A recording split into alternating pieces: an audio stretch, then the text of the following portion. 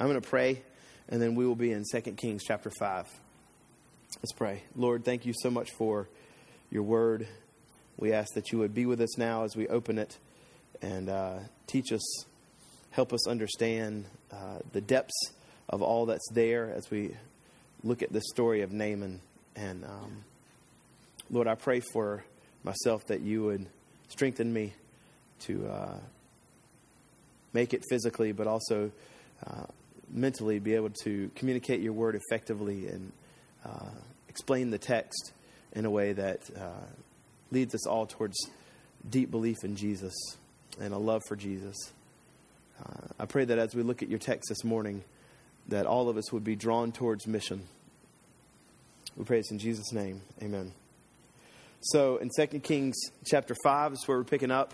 We have the story of this man named Naaman who's healed of leprosy. You can see there in verse 1 it says, Naaman, commander of the army of the king of Syria. So he's not an Israelite. And we'll read the entire first verse, and it kind of ends with a big thud. Naaman, because it makes him sound awesome, right? And then, oh yeah, he has this bad thing. Naaman, commander of the army of the king of Syria, was a great man with his master in high favor, because by him the Lord had given Victoria to Syria. He was a mighty man of valor. If we stop there, it's pretty great. But he was a leper. He had this massive problem that was in his life, which he disliked greatly. One commentator says about the story of Naaman in 2 Kings chapter 5 says, the story of Naaman's conversion is one of the most detailed and one of the most sociologically and psychologically rich conversions in the entire Bible.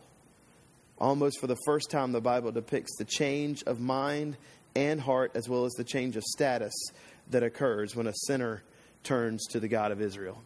So it's a pretty amazing story here as we're looking at this man Naaman, not an Israelite, but wants to be healed.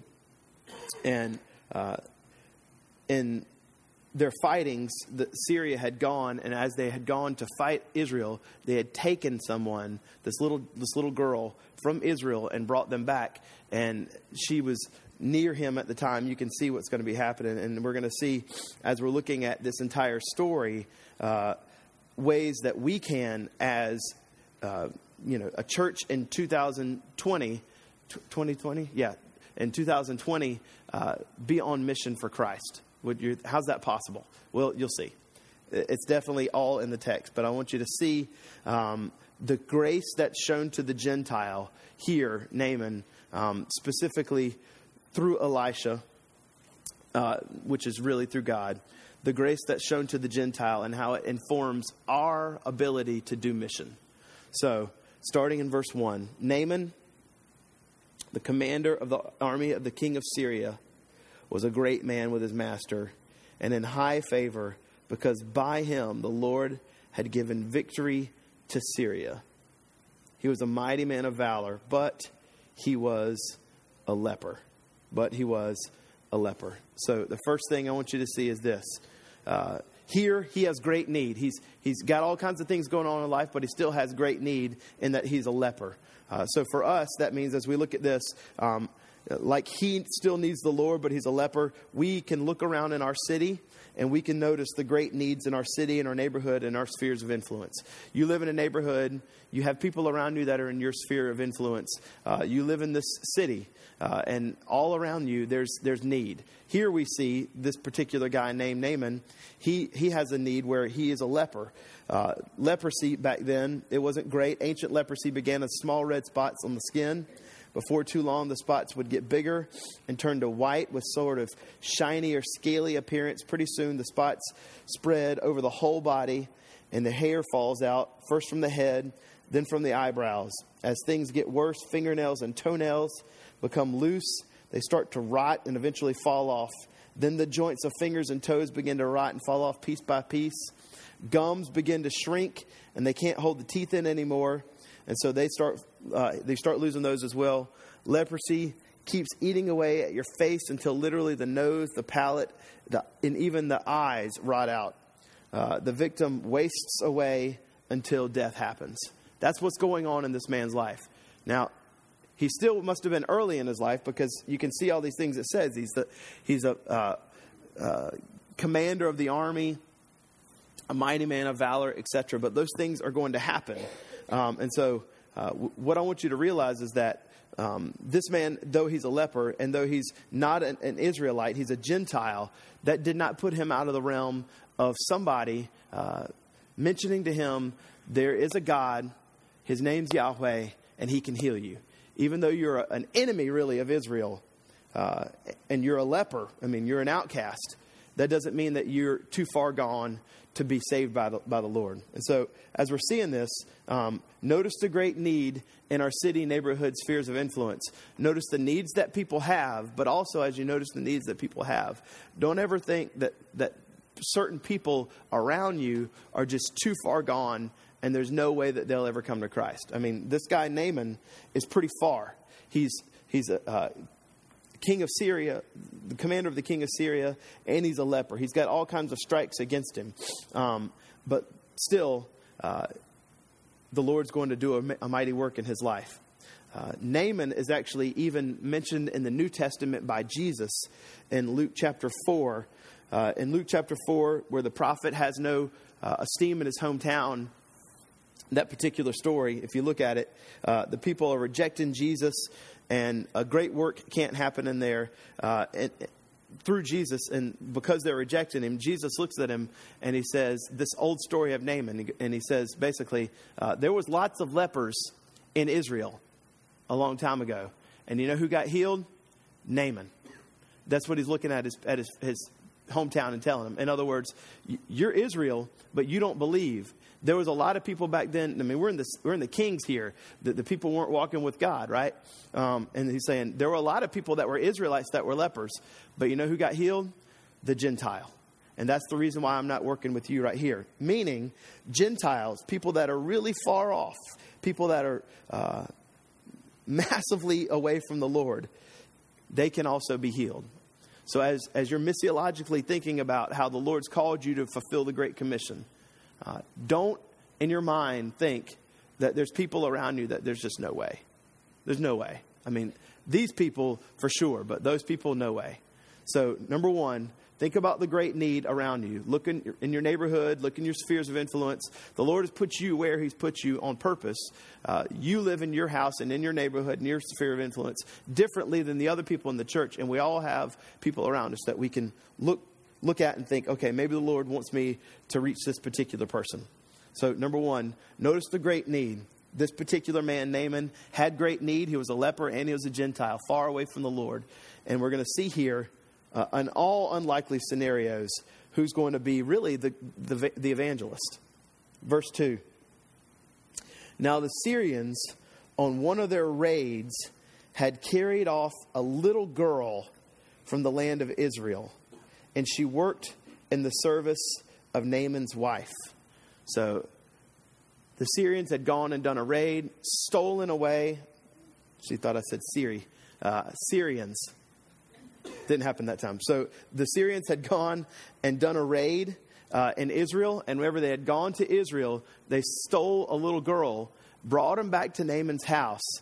And this little girl, who's not with her parents anymore, don't even know if her parents are alive, probably not, probably killed by the Syrians in front of her, right? She's sitting there and she's looking at Naaman with all of this leprosy. The person that stole her away, very St. Patrick-like, looks at this guy and says, she said to her mistress, would that my Lord were with the prophet who is in Samaria, he would cure him of his leprosy. Now, she's thinking of Elisha. She's like, there's a prophet in Elisha back home. He would heal Naaman. He would heal him right away. That's pretty amazing, right? She should have, in your mind, at least I would think, quite a lot of disdain towards this guy, Naaman, who ripped her away from her family. But what does she do? In a very evangelistic type manner, she says, this guy right here can be healed by somebody back from my hometown, which is an amazingly bold little girl. She's probably the hero of the entire story.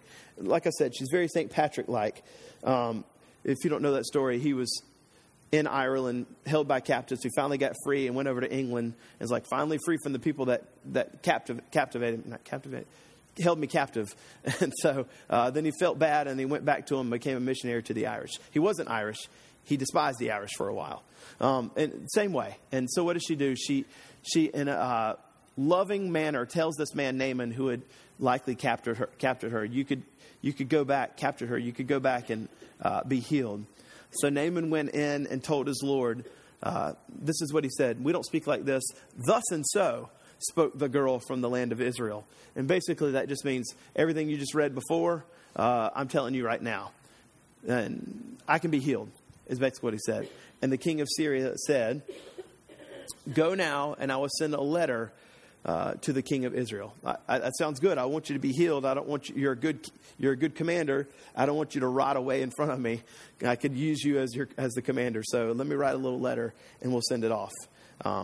But brings us to the point that we're trying to make here. Number 2, as you notice in number 1, go back to number 1 real fast. Sorry. As you notice the great need around you in your city, in your neighborhood, your cities, your spheres of influence. As you notice, which it's easy to notice, we need to take this bold step to number 2 and actually be bold. Like this girl. Go ahead, number 2. Be intentionally bold for Christ. So whenever you look around you, this little girl, she was very bold. She didn't have to say a word, right? Why help this guy? Why help this guy become a believer in Yahweh? She's going to. We need to do the same. We need to be just as bold as her. She's been captured by them. This little girl maid can be used, so can we. She looks at him and she says, you can be healed. So in the same way, we need to be intentionally bold for Christ. If this little girl can be bold, right, then we can. We certainly can. So as you survey your city, as you survey your neighborhood, as you survey your spheres of influence, you see need, you see the lepers around you that have great need, but also you see the Gentiles around you, those who are just really anti-Jesus. You should be bold. I should be bold. We should be bold to be able to say to these people, there's a person that you need to meet, and his name is Christ. He can heal you, just like she said. That's what she did. She told him that there's a man that could cure. She was bold and she was intentional. And we should never underestimate the power that our words, just our words, can do whenever we speak towards people. The prophet, priest, king of our life, Jesus, can heal them. So use your words and be bold in this particular city that you live in. Give someone a book, invite them to church, pray for them, ask them if you can pray for them. If you know that they're sick, bring them something. Pay the bill that you know that they have.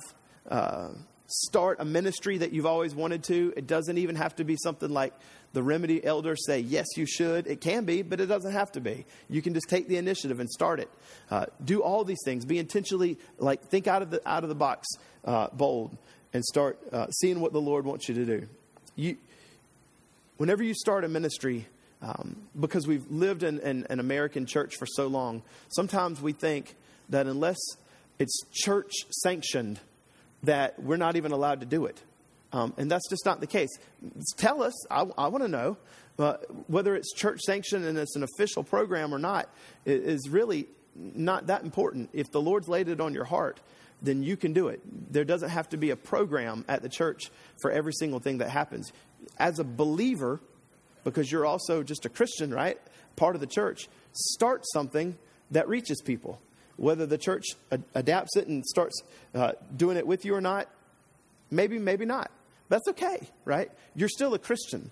And so you don't have to wait for the church to start a program so you can finally start doing mission. Since you're a Christian, you can just do mission. We have programs. We have things. We want you to be at them. Evangelism Project, as I said, February 29th. Come to that, right? There's things we do, but you can also think outside the box in the way that the Lord's gifted you and be bold and step out like her. And as you survey need, try to meet those needs. So here we have, I got a cough. Sorry. Here we have the king of Syria said he's going to write a letter to the king of Israel. At this particular time, the king of Israel was not a good king.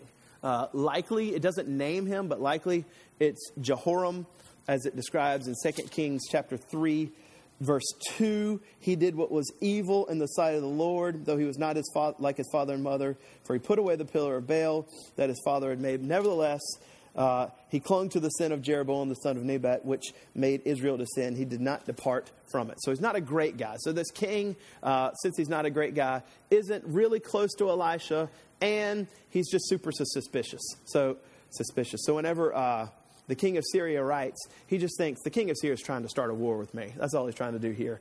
So he's not the best king, but still, he's going to write a letter, and he's going to see what he can do. So he went, taking with him 10 talents. This is Naaman. So he went with him taking 10 talents of silver, 6,000 shekels of gold, and 10 changes of clothes. Back then, that was a big deal. They didn't have the Gap, or whatever you buy your clothes from, right around the corner. So he took all this with him. One commentator said that this adds up to maybe equivalent for us, $1.2 million. That's showing just really how desperate he was and how badly the king of Syria, not just Naaman, but also the king of Syria, want him to be healed. But obviously, the grace of God isn't for sale. So you can't buy things. Elisha's not going to do it. But also, it does show us just how desperate this man was to be healed. Just like the people around you. Just like the people around you. They want to be healed. They might not be able to put it into words, but they have this thing inside them that desperately knows they need to be forgiven of their sin by God. And they don't know how to formulate it. They know whenever they think about it that it's there, and they're fearful. This is what's going on. We live in a world that's desperate for healing, all too often trying to achieve it the wrong way. He's going to try to buy it. So you can see here, when he brought the letter to the king of Israel, which read, "When this letter reaches you, know that I have sent to you Naaman, my servant, excuse me, that you may cure him of his leprosy." When the king of Israel read the letter, he tore his clothes and said, "Am I God to kill and to make alive, that this man sends word to me to cure this man of leprosy? Only consider and see how he is seeking a quarrel with me." So he thinks he's just trying to start a fight with me. And he says he tears his clothes. Now, it seems like he's having a temper tantrum, tearing his clothes, but likely it's not. It's more of a cultural thing that was done whenever you're angry. And he's upset here for likely at least two reasons. First, he knew that it was out of his power to heal Naaman. He wasn't able to do it. That's something that the prophets were able to do, which showed that he's weak. And the king of Assyria assumed that he had a relationship with Elisha. And so he was likely upset about that. It's easy to assume that just because you're the king of Israel, that you also have a relationship with the prophet who represents God. So it's easy to assume that you have an actual relationship with God since you're the king of Israel. It's in the same way, kind of a modern day equivalent. It's easy to assume that just because someone comes to church that they have a relationship with God. That's not the case. As Dale Davis says, the king has the name of Israel, but not the faith of Israel. Like him, people can be numbered among God's outward people, like go to church, call themselves Christians, yet not live life. And yet they live life without God. The second thing that upset him is not only that it showed that he didn't have the power to heal Naaman, it showed that he had no relationship with the man Elisha that could heal him. So he didn't have the power, and he didn't have a relationship with Elisha, the man that could actually do something about this. And so he just assumes the worst. He's just trying to start a fight with me, king of Syria. And he didn't want to do that. So verse 8, though. "But when Elisha, the man of God, heard that the king of Israel had torn his clothes, he sent to the king, saying, 'Why have you torn your clothes? Let him come now to me, that he may know that there's a prophet in Israel.' So Elisha hears that there's a problem, and he sent word to the king saying, 'Come do something. Come bring this guy. I want to be able to be a part of this.' So he knows that there's an issue, and because he knows that there's an issue, He sees it as an opportunity to see God at work. And he says, here, bring the guy here. I want to do something. Number 3. He sees this as a specific opportunity. So notice the specific opportunities that God places in your life. For Elisha, it just kind of fell in his lap, right? Here's an opportunity, Elisha, for you to be able to do something. We're going to have those. Those are going to happen for us. If you pray every morning, Holy Spirit, please help me see the specific opportunities that fall in my lap today. I promise you'll see them more than likely than if you don't pray that. If you don't pray that every morning, then you'll miss those opportunities that fall in your lap. I notice that in my own life. The more I pray in the morning, the more I actually see them throughout the day. If I don't do that, then I totally miss them. And I'll look at back at the end of the day and I'm like, oh man, that was a golden opportunity. I'll give you an example. Here's one. Aiden had a football program, or he played football this past fall. And at the end of the time, he had a little time where all the kids got together and they climbed up the little thing there and jumped around at the place that what's it called? I can't remember. Over at Chick-fil-A. Behind Chick-fil-A where you jump up and down, right? And then they went to, I don't know why, but they went to a restaurant, Golden Corral afterwards. Not a fan of Golden Corral. So I ate at Chick-fil-A on the way to Golden Corral. So anyway, I had maintained a decent relationship with the coach the entire time, just kind of talked to him every time. I always was out there just in case Aiden got hurt, didn't want him to get hurt. And so I was there every practice. And then afterwards, they brought them all into this tiny little room because someone forgot to book the room. And so they pushed them into this little room. And then they did awards or whatever. And then it was all over. And then everybody was kind of stuffed in there. And he looks at me. I don't know why, but he looks at me and he goes, do you have anything you want to say? And I was like, no, congrats. And that was it. And afterwards I was like, oh my gosh, I'm such an idiot. Like everybody was there. I could have taken 3 minutes to tell them the gospel. What the world's wrong with me? I could have just done John 3:16, something so basic, like 25 kids here, all their parents. I've been hanging out with them the whole semester. What the world is wrong with me? I cannot believe I didn't say anything. Like, oh, no, congrats. Like, so there it was, right? But it's because I woke up that morning not thinking about it. And I didn't pray for it that morning. Lord, give me opportunities. And when it fell in my lap, I totally missed it. Right? But here, Elisha doesn't. It falls right in his lap. And he's like, let's do it. Let's do it. Bring him here. I'm going to help. I think that we all can seek specific opportunities in our life that God places and take advantage of them. He's going to do that. As John 4:35 says, look, I tell you, lift up your eyes and see that the fields are white for the harvest. There are so many opportunities for us. And if we pray the Lord would help us, give us eyes to see them, we would see them a whole lot more. But the fields are white for the harvest. There's all kinds of need out there. All kinds of people that are the low-hanging fruit on the tree that will just likely believe if we tell them. Now, here's one little part is Naaman wants to be healed in a certain way, and Elisha's not going to do it, so we'll see how that works out. But when Elisha, the man of God, heard, I'm at verse 8, that he had torn his clothes, he sent to the king saying, why have you torn your clothes? Sorry. Let him come to me, that he may know that there's a prophet in Israel. So Naaman came with his horses and chariot and stood at the door of Elisha's house. He's expecting to be served with greatness because I'm here. Naaman's here. I'm the commander, and I'm standing here at the door. I'm expecting great things. And Elisha, instead of coming himself, it offends him greatly.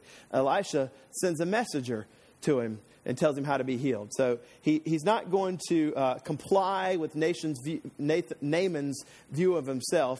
Naaman thought he was awesome. I am awesome. I'm Naaman, right? But Elisha isn't necessarily fazed by this. And he just sends a messenger over to him and says, you want to be healed? Here's the directions. Follow it. Now, Naaman's greatly dismayed by this. You can see he stood at the door, and Elisha sent a messenger to him and said, go and wash in the Jordan 7 times, and your flesh will be restored, and you shall be clean. So there it is. Like, here's the answer. Send him over to me. I send a little messenger to him. Wash in the Jordan 7 times. You're going to be healed. Naaman's offended. Naaman's offended. As Tony Marita says, the gospel must first humble us before it heals us, because Naaman had a high view of himself and he wasn't willing to just take the instructions and be healed. He needed for people to think that he was awesome, and that's not what happens here. You can see, but Naaman was angry and went away saying, behold, strikes me as so funny. Behold, I thought that he would surely come out to me and stand and call upon the name of the Lord and wave his hands all over the place and cure the leper. I just picture what he had in his mind. He's like, doing some kind of magic spell like Doctor Strange or something. Marvel people? Anyway, all right. So he had this funny view in his head of the way it was supposed to going to happen. But that's not what was going on. For Elisha, he tells him, this is how I can meet your physical need. Here it is. I'm going to find it and I'm going to meet it. So, number 4, find and meet people's physical needs that live, work, and play around you. This is what Elisha does. He noticed that there's a need. He has leprosy. He needs to be healed. Sends a messenger over to him. Go to the Jordan, wash 7 times. You'll be healed. Now, it wasn't the way that Naaman wanted it, but nevertheless, that's what he did. He found a way to heal him. He told him what it was. So you won't likely heal people of leprosy. That was Naaman's physical need at the time.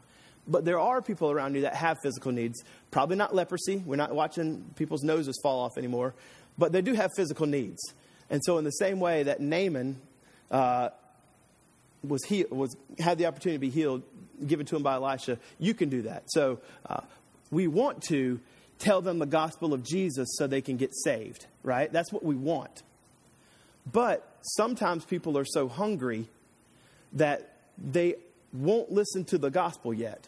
Like, they'll just, if they're so hungry and you're trying to get them saved, they're going to say whatever you want because they want food. Yep, Jesus, that's what I want. Can I have the food now? Like, or whatever the need is. Like, my electric bill needs to be paid. Yes, I believe in Jesus. Whatever you want me to say, I'll say it so that you can help me with my electric bill, right? So sometimes there has to be a meeting of the physical need, and after that happens, now we can tell them the gospel. We want them to trust in Christ, but sometimes we have to meet their physical need. So find and meet people's physical needs that live, work, and play around you. And that is for the opportunity to be able to tell the gospel to them. They won't listen sometimes. They can't. They're too fearful of this thing, or too hungry, or something's going on in their life. They're literally going to say whatever you want them to say so that they can have that need met. So we want to tell them the gospel, but sometimes it's not going to happen right away. So Naaman's physical need is leprosy. And there's biblical patterns for this, by the way. If you look at Mark 2, John 5, Acts 3, Jesus does it where he meets their physical need and then heals them or tells them the gospel. Now, Naaman's angry. He's angry because expectation of how God was supposed to work was crushed. He had in his mind the way that God was going to work, and he was offended because he was told, go wash in the Jordan 7 times. He's like, I thought he would come out and wave his hands all over the place. One commentator says, Naaman expected Israel's God and prophet to be just like what he had known at home, itching palms and magic shows. He had brought plenty of money, and so he expected the prophet to deliver an amazing magic show. Naaman wanted a vending machine grace. Put your money in, take your blessing. The prophet was expected to appear, accept the pay, and wave his hand on the spot to cure him of his leprosy.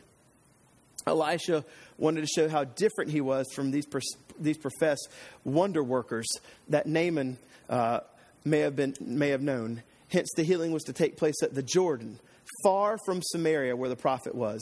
In this way, doing it this way, instead of the hand wave and Dr. Strange method, and doing it this way, going to the Jordan, no one would think that Elisha's awesome. No one would think that Elisha gets all the glory. And this way, he writes, God would be recognized as having done the work.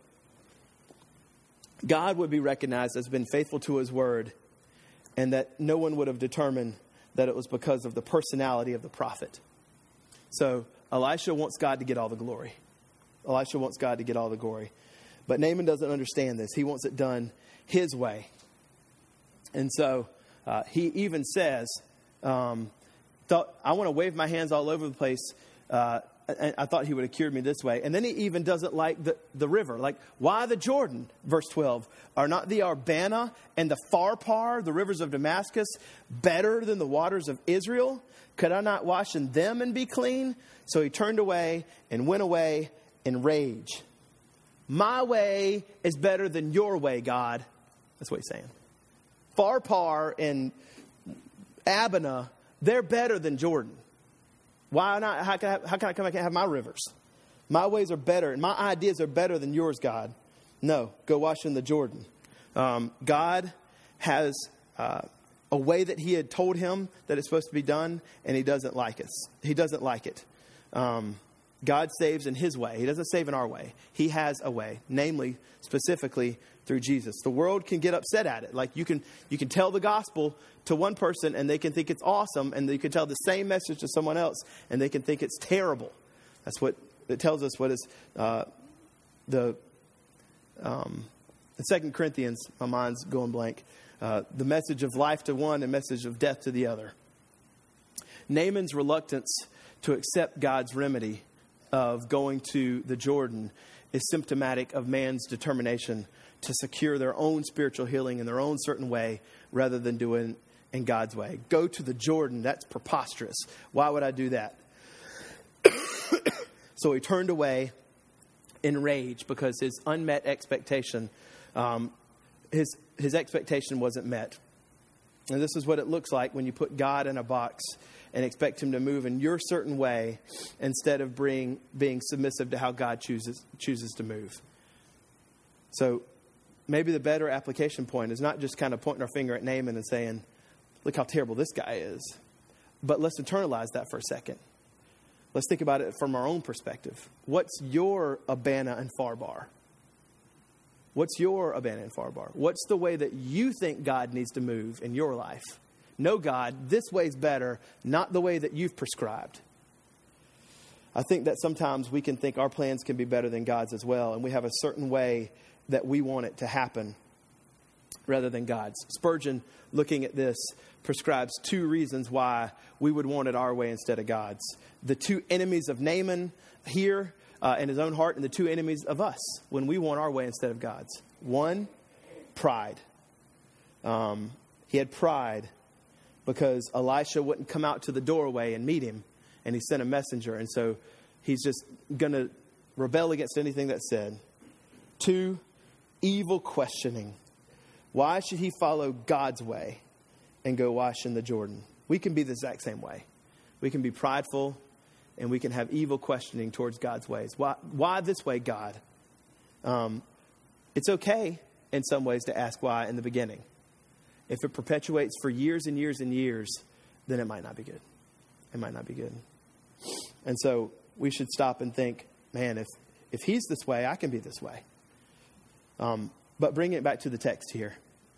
And this is great. The first 3 words of verse 13 are so good.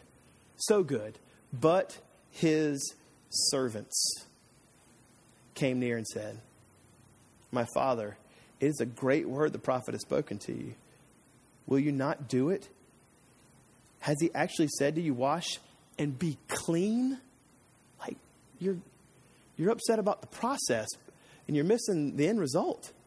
Like, so what? Go to Jordan. Go to the Jordan River. Like, you get to be clean and you don't like how it's supposed to happen. What are you doing? But his servants. The servants bring clarity to his rage. Hopefully, you have servants in your life that can do that for you whenever you're thinking crazy. My kids do this for me all the time. Dad, you said, the Bible says, da-da-da-da-da, but you did da-da-da-da-da. Oh. How many times have I heard that? So many times, right? So many times you're just like, man, am I going to get anything right?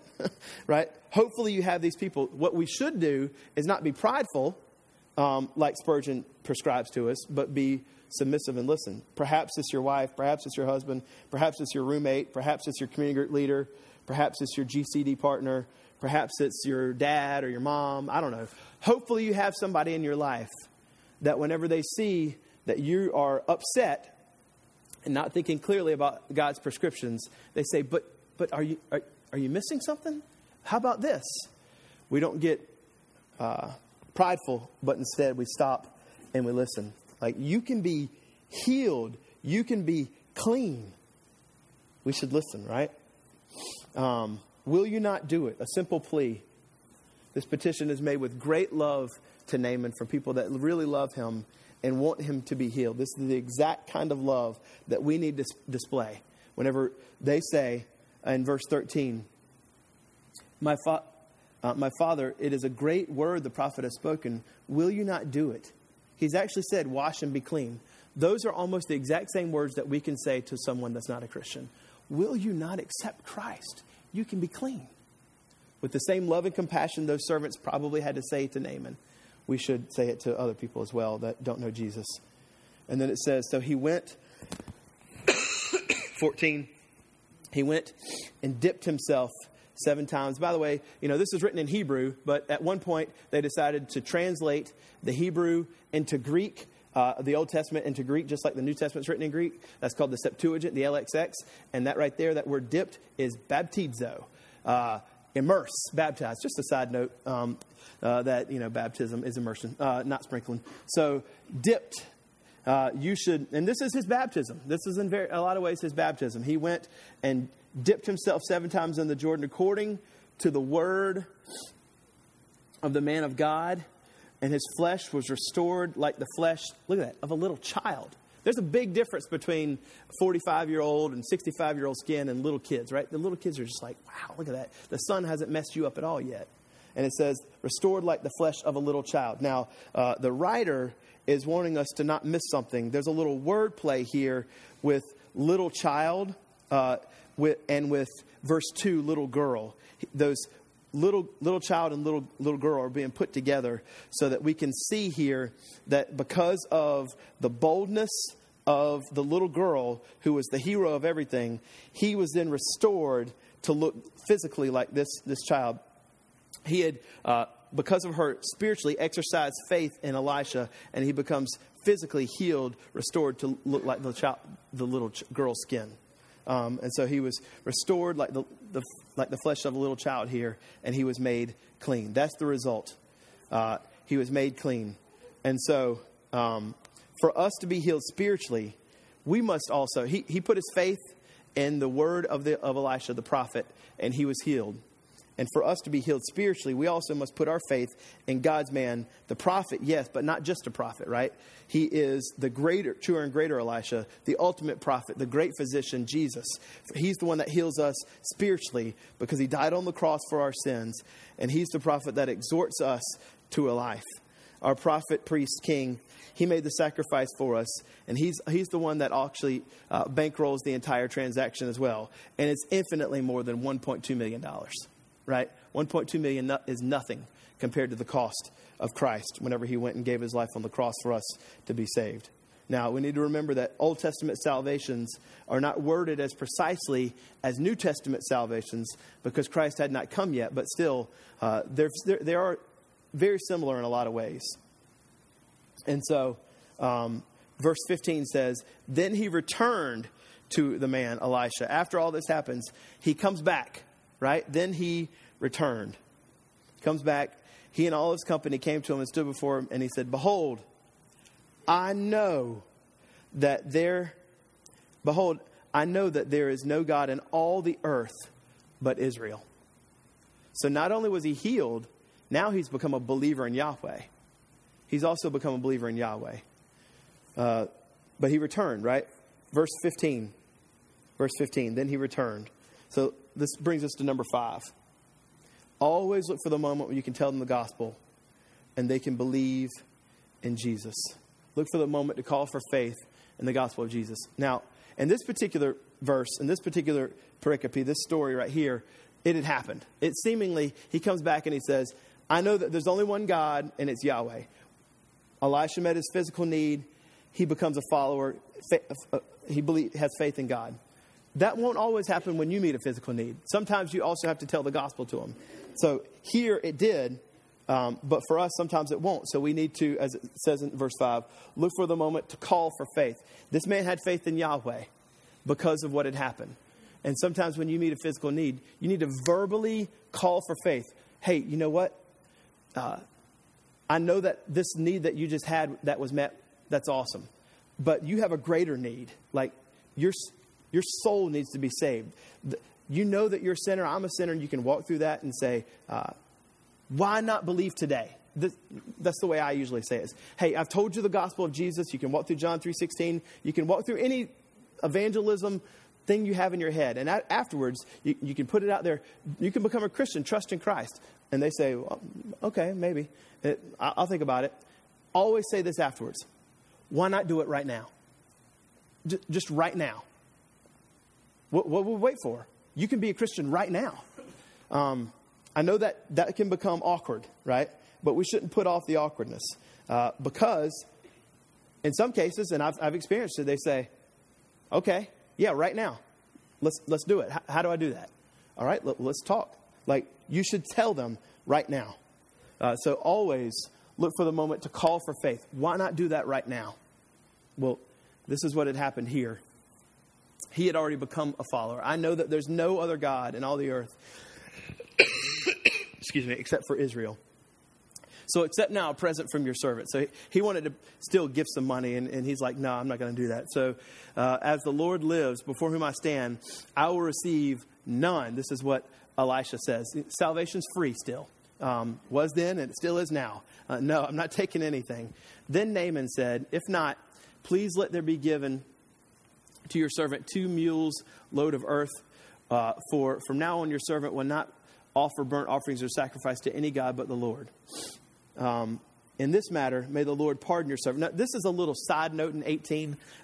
Remember, he's still the king of he serves the king of Syria, and he's the commander. And basically, he's going to say, listen, I'm a Christian now, but my job requires me to go into this temple with the king of Syria sometimes. I don't really want to do it, but my job requires me to do this thing that's acting like worship. So what do I do? Like, I still have this job, and this job requires me to be a part of this pagan thing. I don't believe it anymore, but I still got to do it. And basically, Elisha in verse 19 just says, go in peace.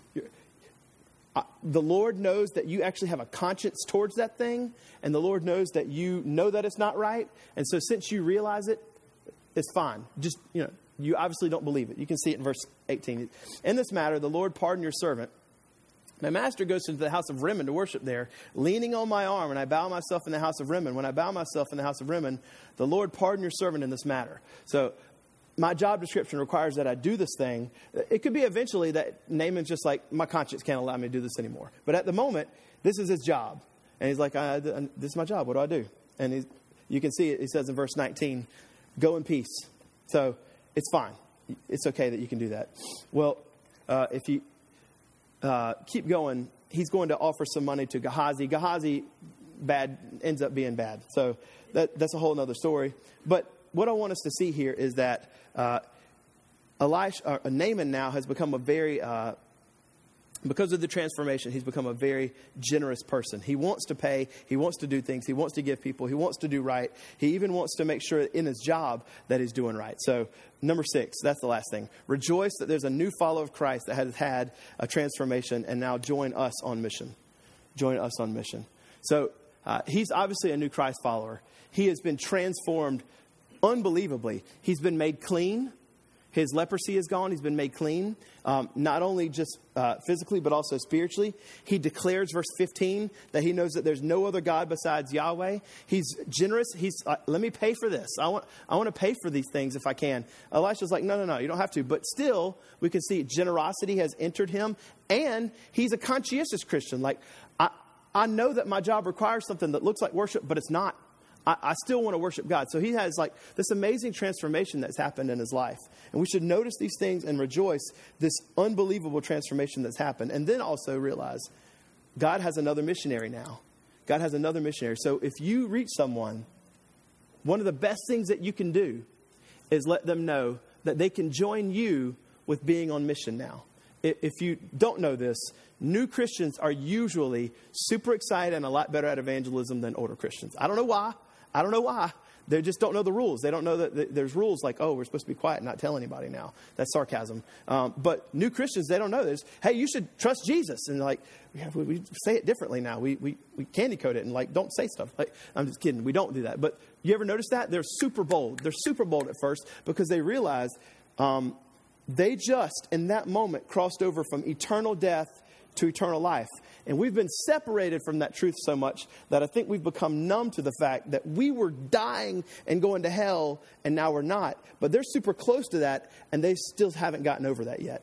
And we shouldn't either. But we should rejoice that a new Christian has had this amazing transformation. And when they do, say, guess what? Let me take you to Matthew 28. You get to get on the greatest thing in the world. It's called the Great Commission. Come be a part of this with me. So how does this apply to Remedy? The mission of, this is Kevin DeYoung and Gilbert. They wrote a book, What's the Mission of the Church? And they said, the mission of the church is to go into the world and make disciples by declaring the gospel of Jesus Christ and the power of the Spirit and gathering these disciples into churches that they might worship and obey Jesus Christ now and in eternity to the glory of God the Father. So this is how it applies. The main mission of all churches, we've collapsed that into community mission care, but that still means what they say, right?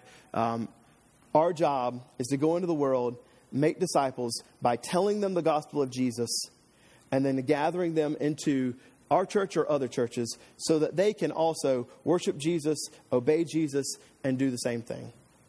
And so we want to be a part of that. We want to do that, which means this. If we take this story and kind of put it into Remedy, that means you, specifically you are Remedy's Elisha. Every single one of you. You're all Remedy's Elisha. Every single one of you have the message of reconciliation and have some means of meeting physical needs of people so that you can tell them the gospel. Every single one of us are equipped with the hope to be able to tell people and change their lives. It's going to take every single one of us in this church to take the posture of the little servant girl. Amazingly bold, even though you might have been wronged, because she was desperately wronged, to love them in spite of that so that they could hear the message of hope and be transformed by this gospel. 2 Corinthians 5:17 is what's true of us and what's true of Naaman. Therefore, if anyone is in Christ, he is a new creation. The old has passed, the new has come. So Remedy, let's take up this task that the Lord has given us. Let's do the hard work of self-examination. Let's confess all of our shortcomings in regard to mission. Let's pray every morning to look for opportunities that the Lord has dumped into our lap to tell people the message of the gospel, because we've all now become new creations in Christ. And let's take this bold message like the little girl to our spheres of influence and see what Christ will do with us. Let's pray. Lord, we thank you so much for your word. We love you, God, and we pray that you would use us and use this church mightily in the city, in our neighborhoods, and the people that we know, and that we would recognize quickly the needs that people have around us, and that we would want to meet those needs out of love for Christ and out of love for them, and that we would also proclaim the gospel boldly so that they can become believers in Jesus. Burden our hearts for those around us so that we deeply care for them. We pray this all in the precious name of Jesus. Amen.